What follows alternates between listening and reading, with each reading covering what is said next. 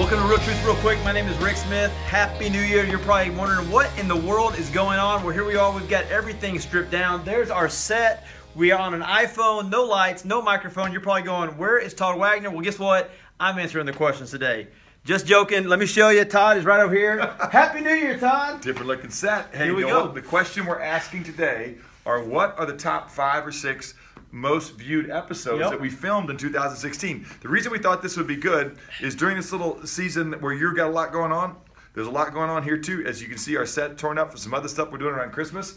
But we thought it'd be great for you to be able to go back and look at basically what was happening in our country that was unique to 2016, and some of the episodes we shot really tell that story. So top 5 or 6 episodes viewed that we shot in 2016. Let's see if we can go back and forth. We had Why Doesn't God Stop Mass Shootings? Yeah, that was one. Yes, that's a good one to go back and watch because this continue. Even as we're filming this, at the end of 2016, we just had another tragic accident in Berlin. So that was one. Why doesn't God stop these things? Number 2, we had 2 on politics. One was the most viewed.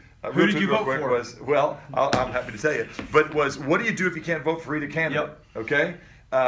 You feel like you can't vote for either candidate. We answered that. And then when we knew who the 2 candidates were, we said, should a Christian vote for Donald Trump or Hillary Clinton? Yep. And so then we filmed another one that really, these 2 weren't so unique. I guess the yoga pants was. Another one we did is, should a Christian wear yoga pants? Yoga pants? That was one of the most viewed episodes. And you know, it's because of Lululemon, everybody's wearing yoga pants. In fact, the reason we're going to keep this above Rick's waist is because he's wearing yoga pants. Yoga pants. No, you're not. Thank there's goodness. no yoga You're pants. wearing this Nice very reindeer awkward sweater. shirt. Which, should a Christian wear a Rudolph shirt with a fuzzy nose?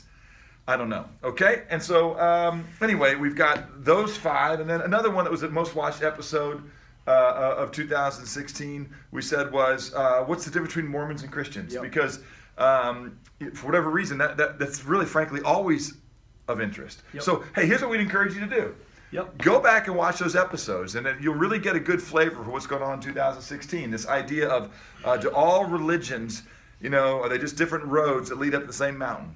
Okay, that's the question people have every year. The mass shootings, stuff about politics, and then the last one we said that was the top watch last year was on Black Lives Matter. So we answered the question is, what's a biblical response to the Black Lives Matter idea and movement? So hey, check those things out. We love that we get to be with you all year long. Give us your questions. We want to cover not just timeless theological questions, but we want to cover stuff that's really going to help you be conversant about a biblical response to your times. It really is encouraging, Rick, to see the way people used the videos last year and watched a lot so they could talk with their friends about those topics.